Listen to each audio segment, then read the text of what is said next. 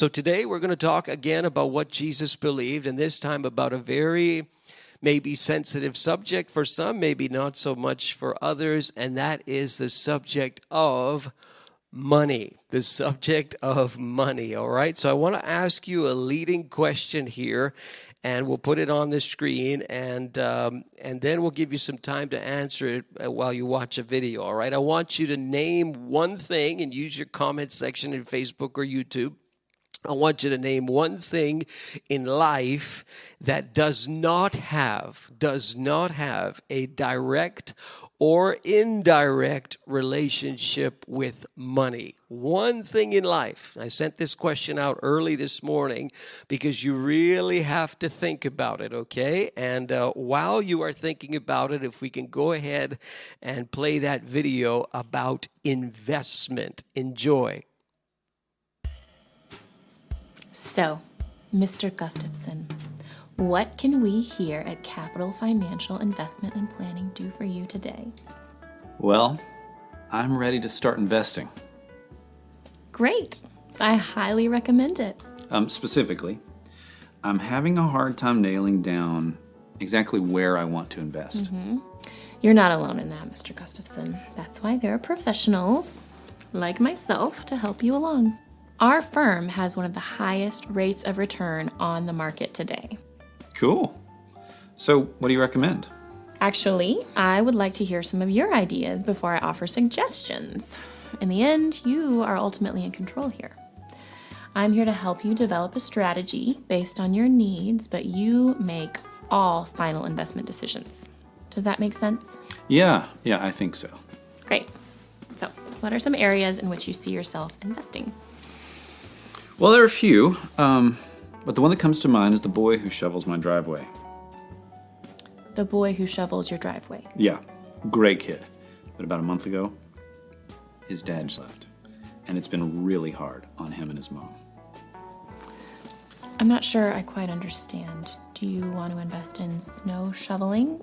Or how exactly would you invest? Maybe take him to a game or a movie or something like that. Maybe just spend some time with his family. See if there's a way I can help. You know, invest.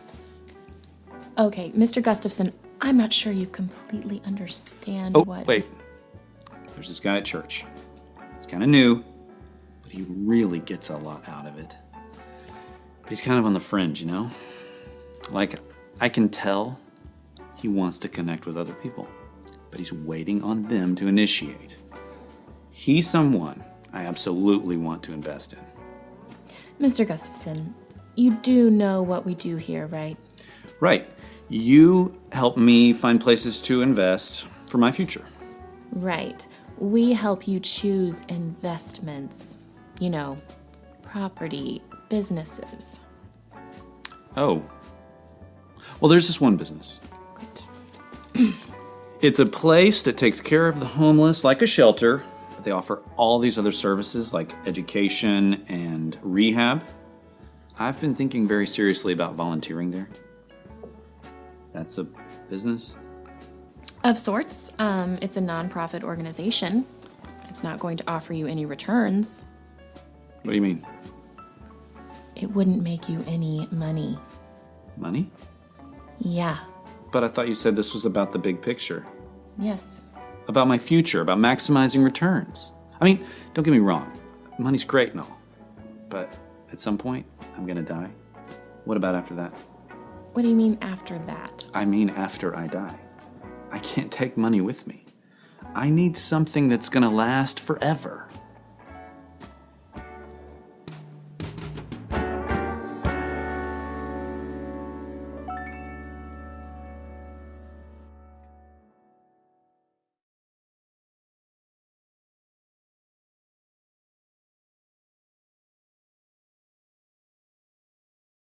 So I hope you're bringing in your answers there. We will try to post some of them for you in the stream. It's not an easy question to answer, is it?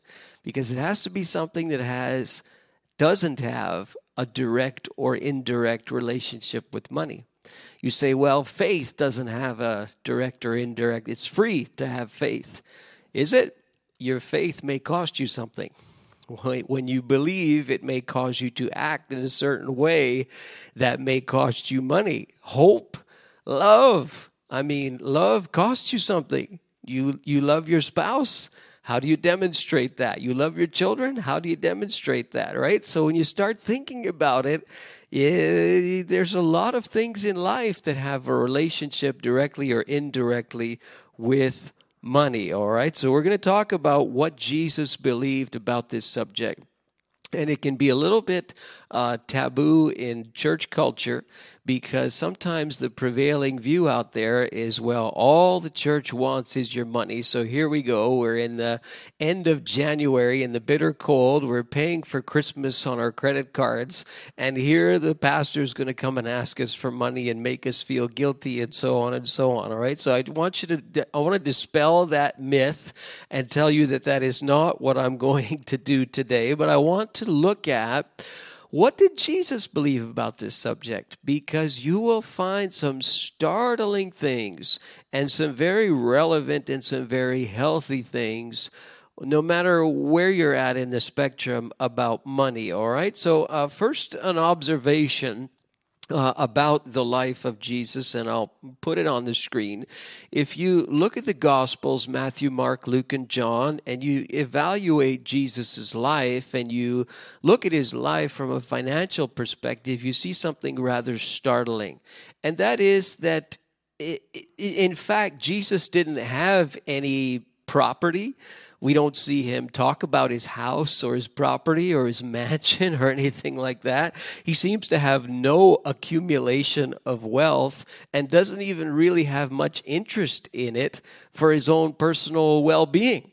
I mean, when he's born, his parents are on the run. When they finally do bring him to the temple as per the Mosaic law, they don't even have enough money for the recommended sacrifices that are supposed to be brought. And so they use 2 doves or 2 pigeons where they're supposed to use a lamb and a dove or a lamb and a pigeon, and they don't even have enough money for that. And you watch Jesus, and, well, maybe a case can be made that, he went from relative poverty in that culture to perhaps relative middle class at best. I mean, his father was a carpenter. He probably worked in the field as well. His father drops off the scene. I mean, maybe a case can be made in Matthew when the wise men come. They visit Jesus and present Jesus with these gifts and worship Jesus in a house. So maybe a case can be made for that. But here you have a man who essentially is an itinerant preacher. There are other people who are looking after his needs. He says the Son of Man has no place to lay his head. He's even buried in a borrowed tomb. Now, when you compare this to other people in the Bible, like Abraham, who was very, very wealthy, or Job, who was very, very wealthy, or some of the kings, Solomon and David, who were very, very wealthy, you look and you say, well, why is there no accumulation of wealth in the case of Jesus, the Son of God, God in the flesh? You would think he would live in a palace or something, or he'd be extremely wealthy, and it seems he wasn't. And nowadays, when we evaluate people, we evaluate their wealth, we use this term net worth. And we look at all of the assets that the person has and all of the liabilities that the person has, and we say, well, this is a person's net worth. Well, in our terms, Jesus would have no net worth. And yet, who he was, he's certainly rich, but not rich in material resources. Paul says he who was rich became poor. Rich in terms of who he is, who he was in eternity, and then stepped down, humbled himself, became a man, took on human form, as it were. So it's interesting to see that Jesus himself, well, no net worth in a technical sense by our own standing, and yet, even though that's true, Jesus very, very often used money in his teaching and in his parables. It's almost embarrassing how much he talks about it, because it seems like if you do a survey of everything that Jesus talks about and every subject that he talks about, money is involved in more than anything else. We talked about the afterlife last week. Jesus talks even more about money than he does about the afterlife. He talks more about money even than prayer and then spiritual things. He uses it quite often, and it's a bit odd. Why would he do this? Why does he use this object lesson so much? I mean, if you look at even just the parables, and I'm going to give you a list on your screen of the parables that relate to money in one way or another, it's pretty surprising. And I read pretty well all of these this morning just in preparation for today. And this will be a really good kind of Bible study for you. If you want to see what Jesus believed about money, just read these parables. It'll take you a couple of months to understand them. The parable of the hidden treasure in Matthew 13. Right after that, the parable of the fine pearl, also in Matthew 13. The parable of the unmerciful servant in Matthew 18. This is the guy who's forgiven of his massive amount of debt. And then he has people who owe him a tiny little amount of money, and he can't forgive them that tiny little amount of money, even though he was forgiven of so much. The parable of the workers in the vineyard, and this guy who hires people out in the vineyard reminds me of what's going on in Afghanistan right now, where there's no work. People are hunting for work everywhere. There's no jobs there. It's the country is in a terrible state. And it's just like the parable of the vineyard. And they're out there, workers in the street, waiting for someone to hire them. And in that parable, you have the boss who hires people at different times in the day. Even in the latest hour in the day, he hires somebody. And then at the end of the day, he lines them all up. And he had agreed to pay them the same amount of money, no matter when he hired them. And the people who worked all day, they're all upset. And they say, well, you hired this other fellow at the 11th hour. And yet I worked for you all day, and you give me this one denarius, it was called. And yet this guy who worked a very short amount of time, you gave him the same amount as you gave me. And Jesus tells a little story about this and tries to illustrate something with this. You can read it yourself. There's the parable of the talents.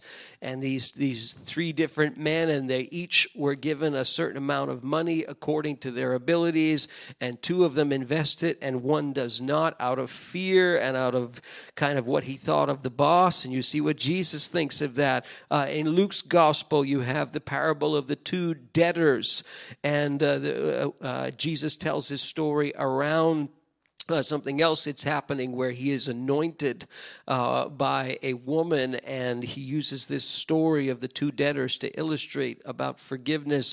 The story of the Good Samaritan, which you probably all have heard at one point in your life in Luke chapter 10. The story of the rich fool in Luke chapter 12. The cost of building the tower in Luke 14. The parable of the lost coin in Luke 15. The parable of the prodigal son, which we love, and the man who said, I want my inheritance now from my father. And he takes the inheritance and he squanders it. And then he comes to his senses and he tries to come back to his father. And you see what happens in the story. The parable of the shrewd manager. The parable of the rich man and Lazarus. I mean, we'll call it a parable. Probably isn't, but we'll call it that. We looked at that last week when we looked at the afterlife. The parable of the Pharisee and the tax collector. These two guys go to the temple to pray. One is an ultra-religious Pharisee. The other is a tax collector. And how they pray and how God reacts to their prayers, and the parable of the 10 minas, which is similar to the parable of the talents. So many of them dealing with money. Why?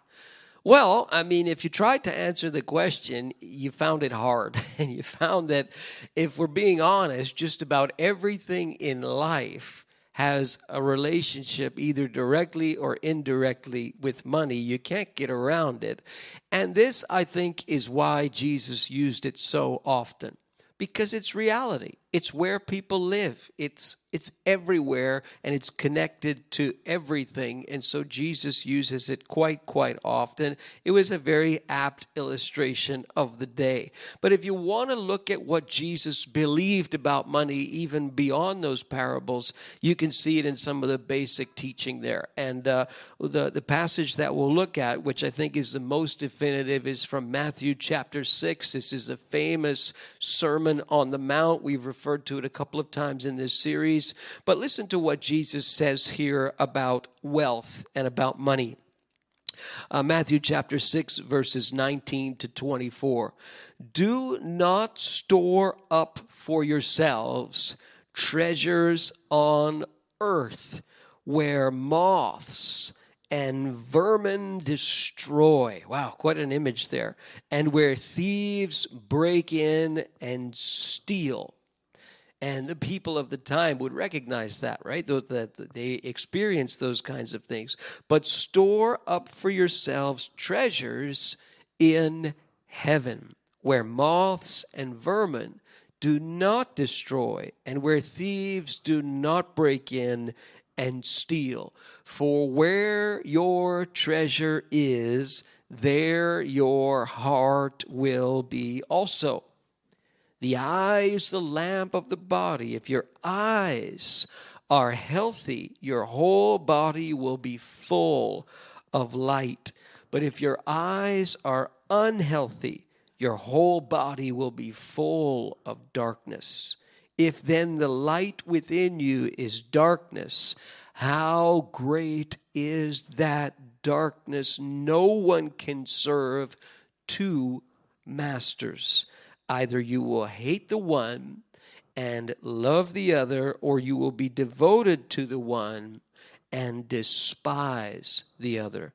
You cannot serve both God and money.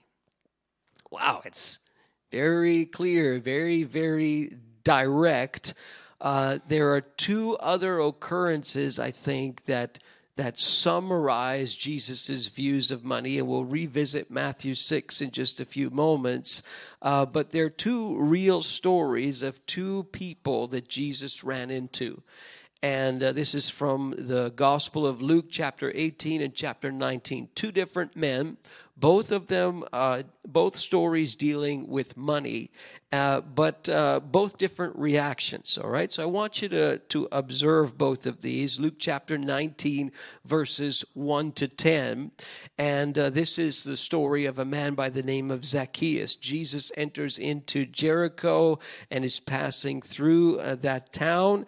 And there's a man there. We've got his name. His name is Zacchaeus, and he was a chief tax collector, not just a tax collector, but a chief collector, and he was wealthy.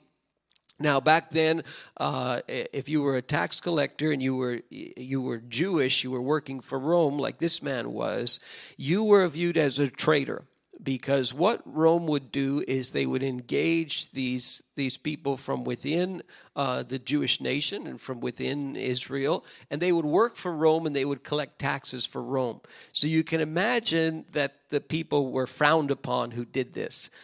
In the streaming series The Chosen, you see a good example of this as we see Matthew, the tax collector, who wrote the Gospel of Matthew, and we see how people react to him when God calls him, when Jesus calls him to be one of the disciples. So here you don't just have a tax collector, you have a chief tax collector, and he is wealthy. His own people would view him as a traitor. His own people would look at him out of the sides of their eyes. They wouldn't want to be around him because he was an employee of Rome. He was probably getting a cut from Rome also. He probably gouged too much of his own people's money and so on. So they did not like him. And he wants to see Jesus. He wants to see who he was. But we're told that this guy is short. And we don't know how tall he was. It's not measured, but he's short and short enough that he can't see over the crowd that's there who's looking at Jesus as he walks into Jericho. And so what he does is he runs ahead and he finds what they call a sycamore fig tree, and he climbs up the tree. So he's quite desperate to see who Jesus is. He doesn't really care. I mean, you can imagine this crowd looking at him and seeing this little guy run and going to climb this tree, and maybe scoffing and maybe mocking and so on. And Jesus is coming that way, and he wants to get a good view. We're not told how many people are there, but it's probably a fairly significant crowd. And Jesus reaches the spot. So he's probably very close to Zacchaeus, who's up in that tree, and he looks up. And he addresses Zacchaeus by name, and he tells him, "Come down from that tree now. I must stay at your house today. I'm coming over. I'm inviting myself into your home." Now, this would be a very stunning thing to do because, again, this man is viewed as a traitor by his own people. And here you have Jesus, the rabbi, the one who is doing all of these miracles and so on, the one who people are talking about. He's in the news. I mean, who is he? And is he the promised Messiah? And so on. He's so controversial. And yet there's people following him en masse.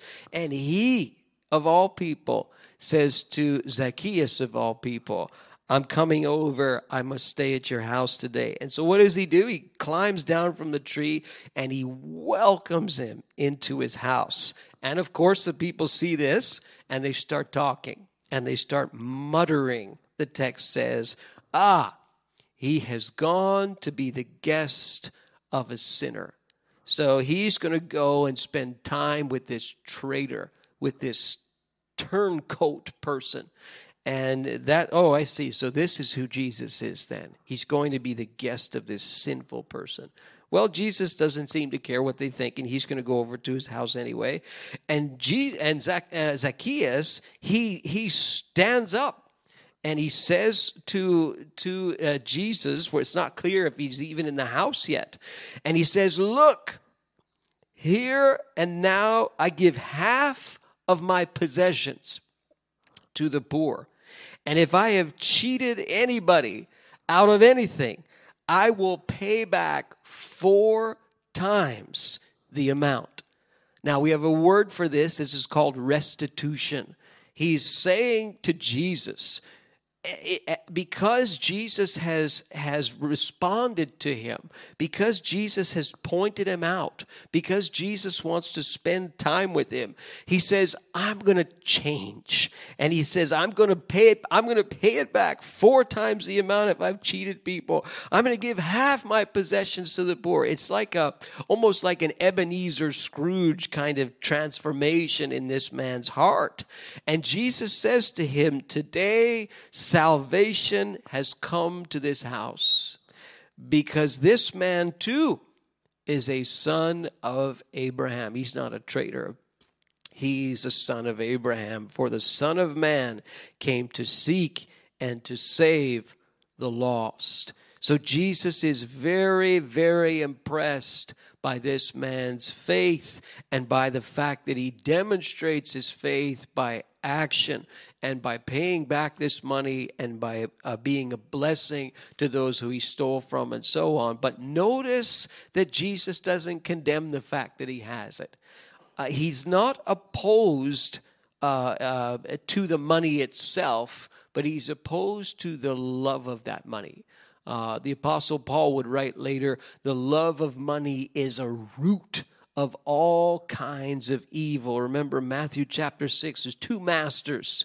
You've got money on the one hand and you've got God on the other hand, and you can't serve both of those masters. They're going to be in conflict with one another. And so you see here, wow, this wealthy man turns it around and uses his wealth in a different way, and his life is transformed. Amazing. So we don't see Jesus being opposed to the fact that he has it. We see him being opposed to the fact that there's this love of money. And this is what made this man into what he was, and yet now he changes. The second example is from Luke chapter 18. And from this story, and even from Luke chapter 6, which I put on the screen there as well, and that's Luke's version of the Beatitudes, while Jesus doesn't condemn it, having wealth itself, he's very careful to warn people about it. As if wealth and having a tremendous amount of possessions can be very, very dangerous to the soul. And he cautions against this, and he does it over and over again, especially in Luke's gospel. If you read the Beatitudes in Luke chapter 6, he says it this way: "Blessed are you who are poor, for yours is the kingdom of God." Matthew would say poor in spirit.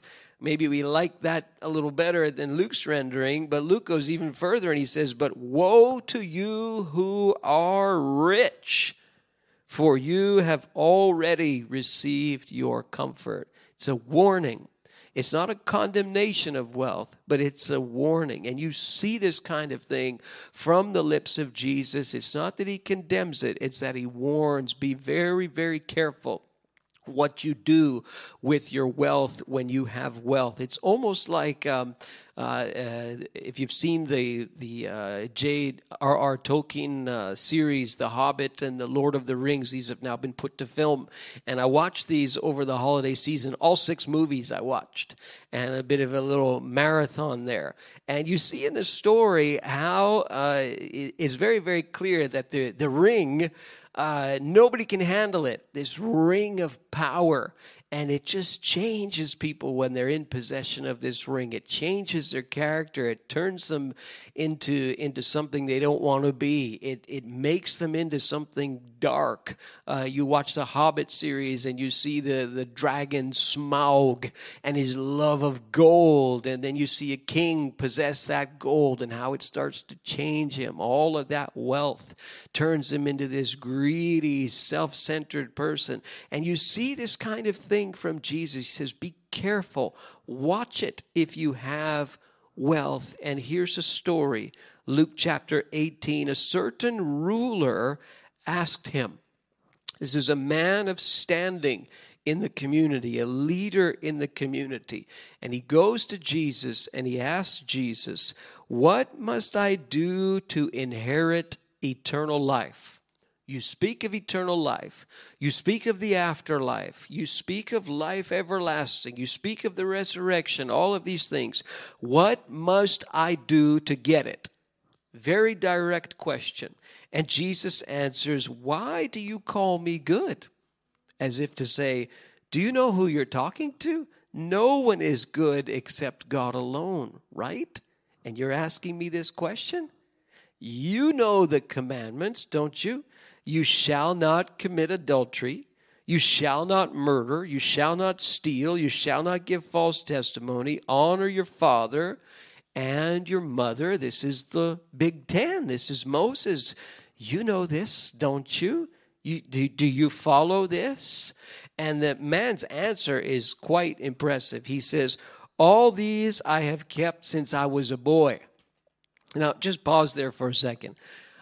If Jesus asked you that question directly, do not commit adultery, do not murder, do not steal, do not give false testimony, honor your father and mother. Have you kept all those? If it was Jesus who was asking you face to face, would you answer that way? Oh, yes, I've kept them all since I was a boy. That's not the way I would answer. I would answer, I think I've broken them all. Forgive me. Since I was a boy, probably I've broken them all. I don't know, but there's no way I've kept all those commandments. I've probably broken all of them in some way, shape, or form, some thought, some impulse. But he says, I've kept all of these since I was a boy. This is a man of standing. This is a leader in the community, and this is a man confident enough to say that he has followed the 10 Commandments, the law, and he's done so since he was a child. Impressive. If anybody should inherit eternal life, shouldn't it be him after this conversation? Well, Jesus hears this, and he answers back to the man. You still lack one thing. If I were the man, I would say, well, tell me. Tell me what it is, because I've done everything right, so you've got me intrigued. Tell me, what is that one thing? And here's what Jesus says, knowing obviously the man's life. He says, sell everything you have and give to the poor, and you will have treasure in heaven. And then come and follow me. Well, the man's reaction shows what's going on in his heart. When he heard this, he became very sad. His countenance changes. He changes from a confident, righteous man in his presentation to Jesus, and his countenance goes sad. Why? Because indeed he was very wealthy. Now, no condemnation of wealth here, but Jesus is putting his finger on the one thing that's keeping him back from inheriting eternal life. And the man, he can't do it, apparently. He's frustrated by this. He's saddened by this. And Jesus looked at him and he said, how hard it is for the rich to enter the kingdom of God. Not impossible, but hard. It's difficult. It's a warning. Indeed, and here's an illustration for you. It is easier for a camel. Imagine a camel. If you've ever seen a camel up close or you've ever ridden on a camel, I have one time. They are large animals. Indeed, it is easier for a camel to go through the eye of a needle, wow, than for someone who is rich to enter the kingdom of God. Wow, not impossible, but very, very difficult, because something happens to that person when they're wealthy, and they've got to be on their guard against that. And the people who are around, they hear this and they say, well, who then can be saved? And the answer from Jesus, what is impossible with man is possible with God. And they answer, we have left all we had to follow you. Jesus says, truly I say to you, no one who has left home or wife or brothers or sisters or parents or children for the sake of the kingdom of God will fail to receive many times as much in this age and in the age to come eternal life. What's he saying? Is he saying that, well, if you're wealthy, you've got to sell everything you have and give to the poor, and then you can be a Christian?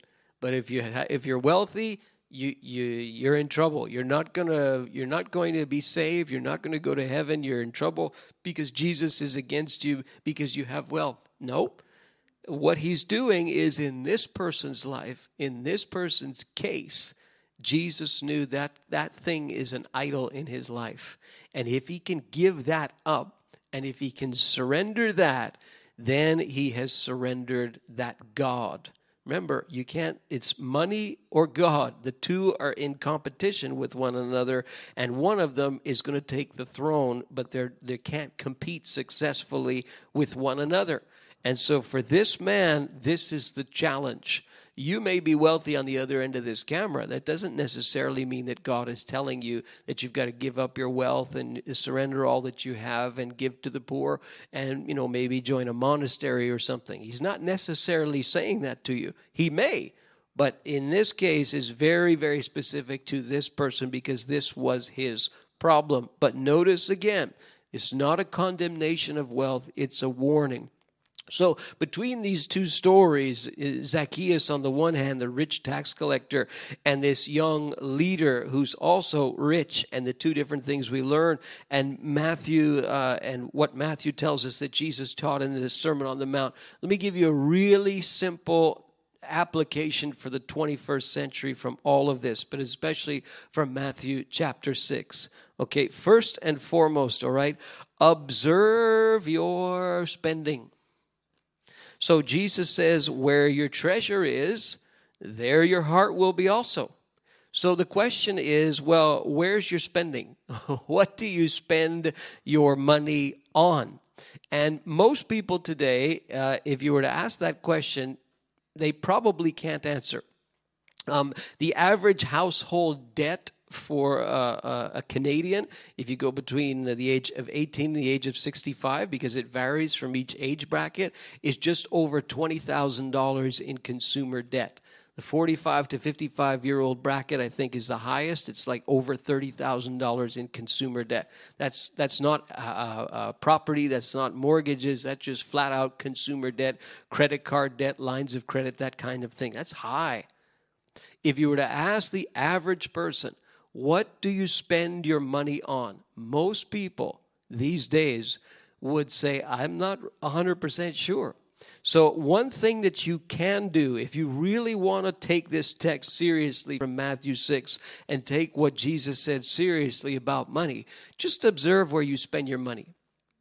Just go through a month, 2 months. It'll probably take you, if I'm being honest, probably take you 2 to 3 months to get a good handle on where you're actually spending your money. So you look at every receipt, you look at every transaction, you look at everything, and you say, okay, I'm spending this on this, this on this, this on this. You will be shocked in most cases. You'll look and you'll say, I can't believe I spend so much money on fill in the blanks. I can't believe I have 2 insurance policies. I'm paying for the exact same thing with 2 different companies, and it's a duplicate. I'm wasting my money. I can't believe how much money I spend on fill in the blanks. Coffee. The amount of I spend hundreds of dollars, for some of you that's true, on coffee, on eating out, on entertainment, on streaming television services and channels, on gadgets and electronics, on cars, on who knows what. But when you look at it and you see this is what I spend my money on, there you're going to see where your heart is. There you're going to see what's important to you, even if you don't realize it's important to you. It obviously is, because that's where you're spending all of your money. So do a little self-examination and observe where you're spending.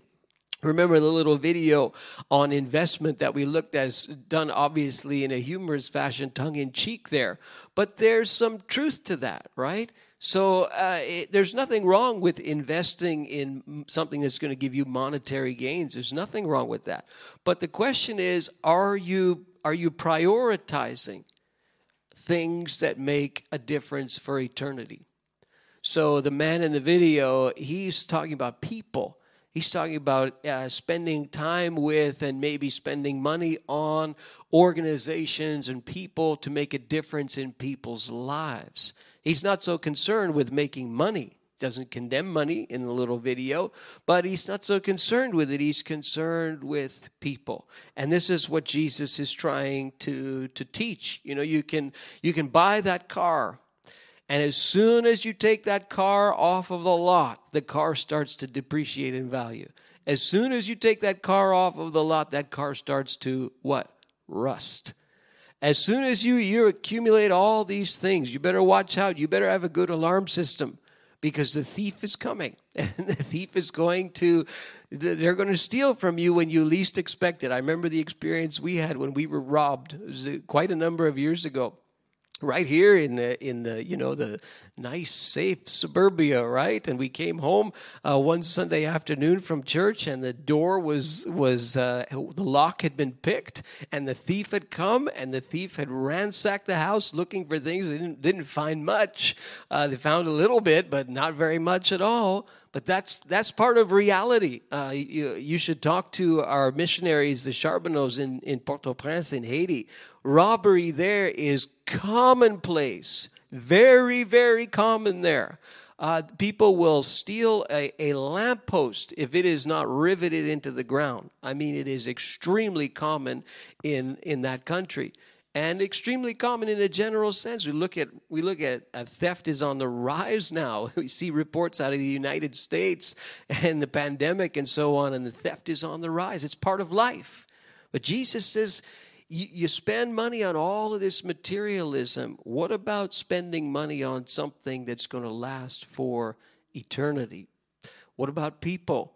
What about an organization that makes a difference in the lives of people?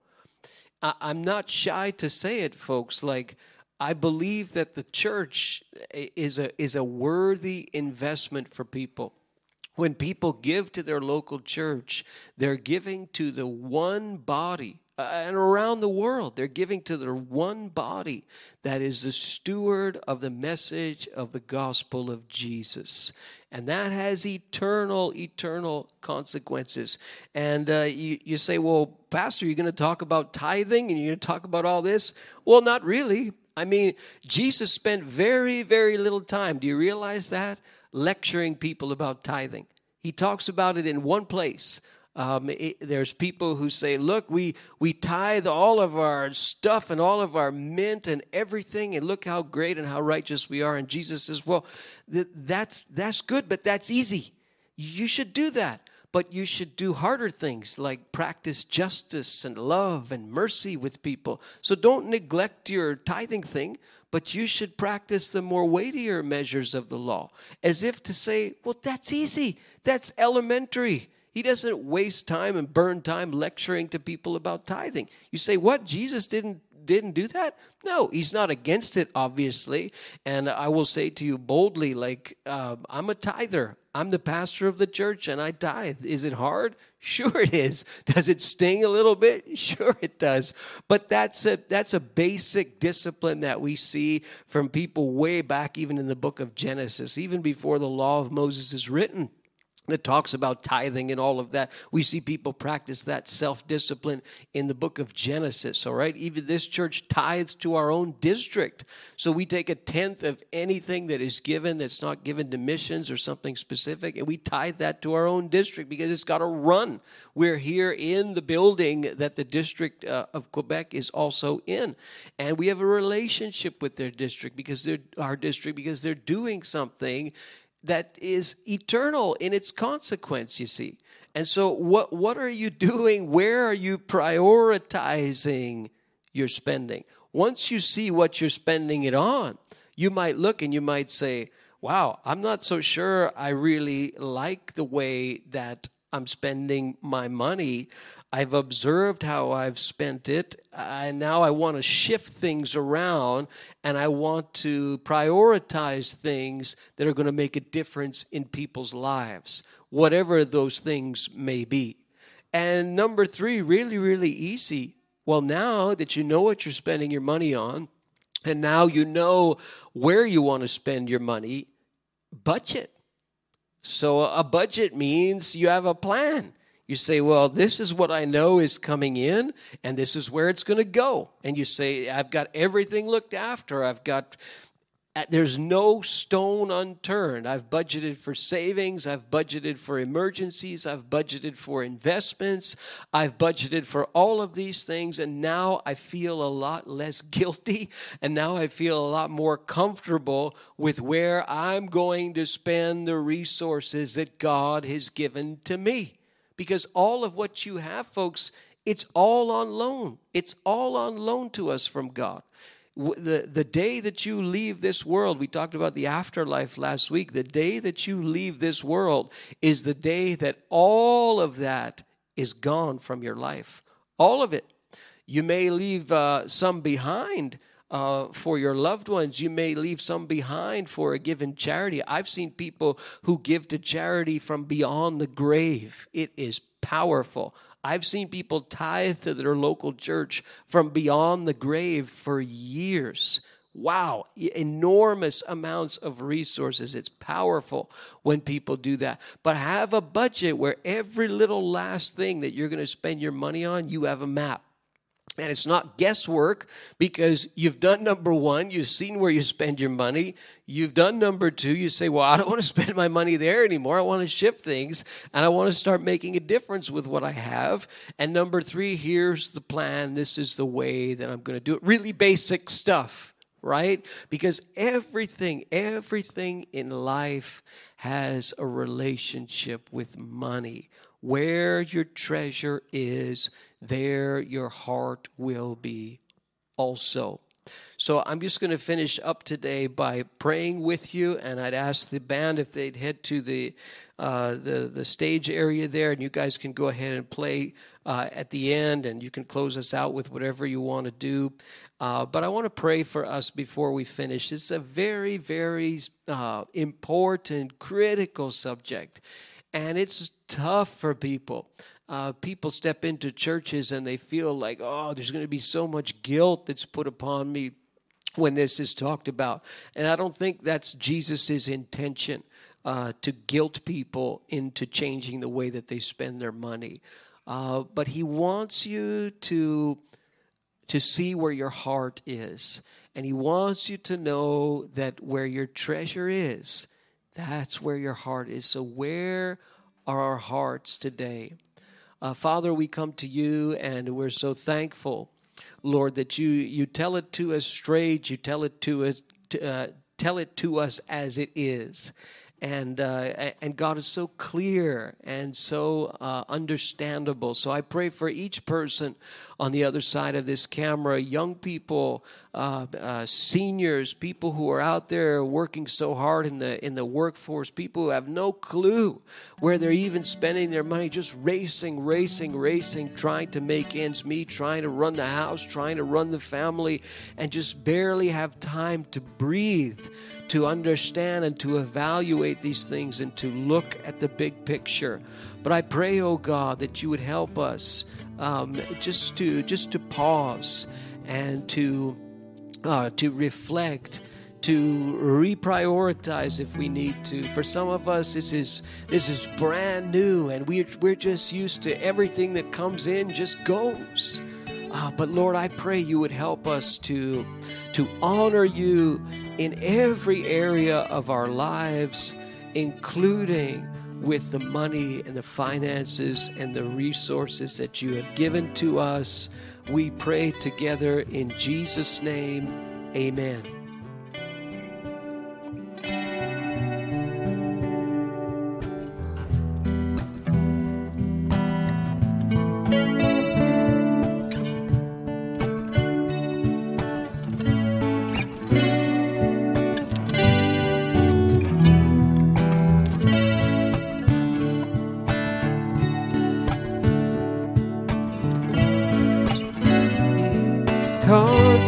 Consecrated, Lord, to Thee. Take my moments and my days, let them flow in ceaseless praise. Take my hands and let them move at the impulse of Thy love. Take my feet and let them be swift and beautiful for Thee.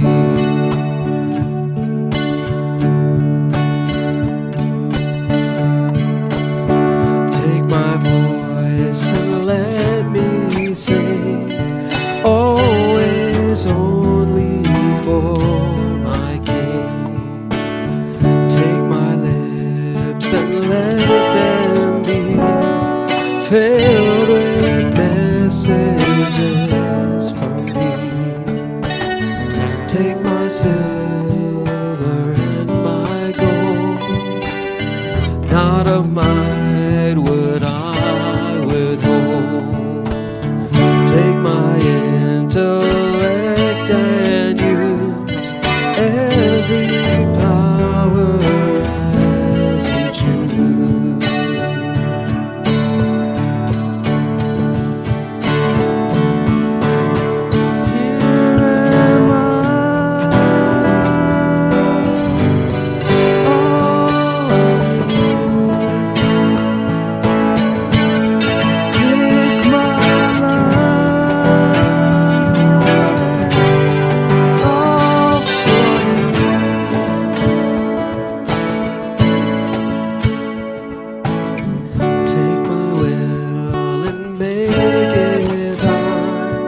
It shall be no longer mine. Take my heart, it is Thine own. It shall be Thy royal throne.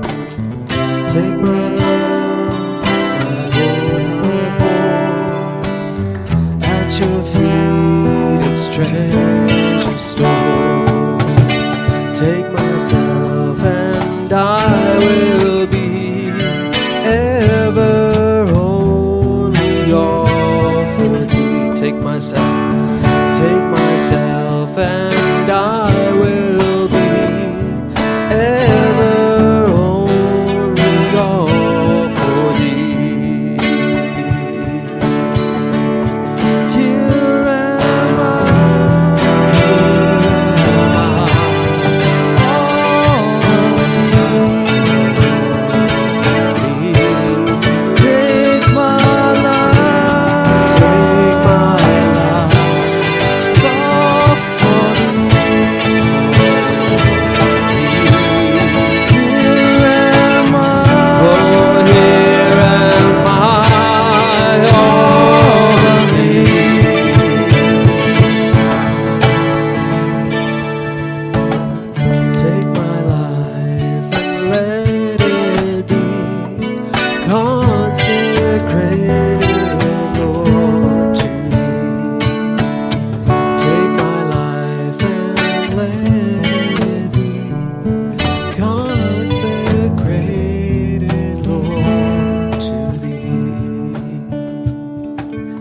God bless you, everyone. Have a wonderful, wonderful Sunday today.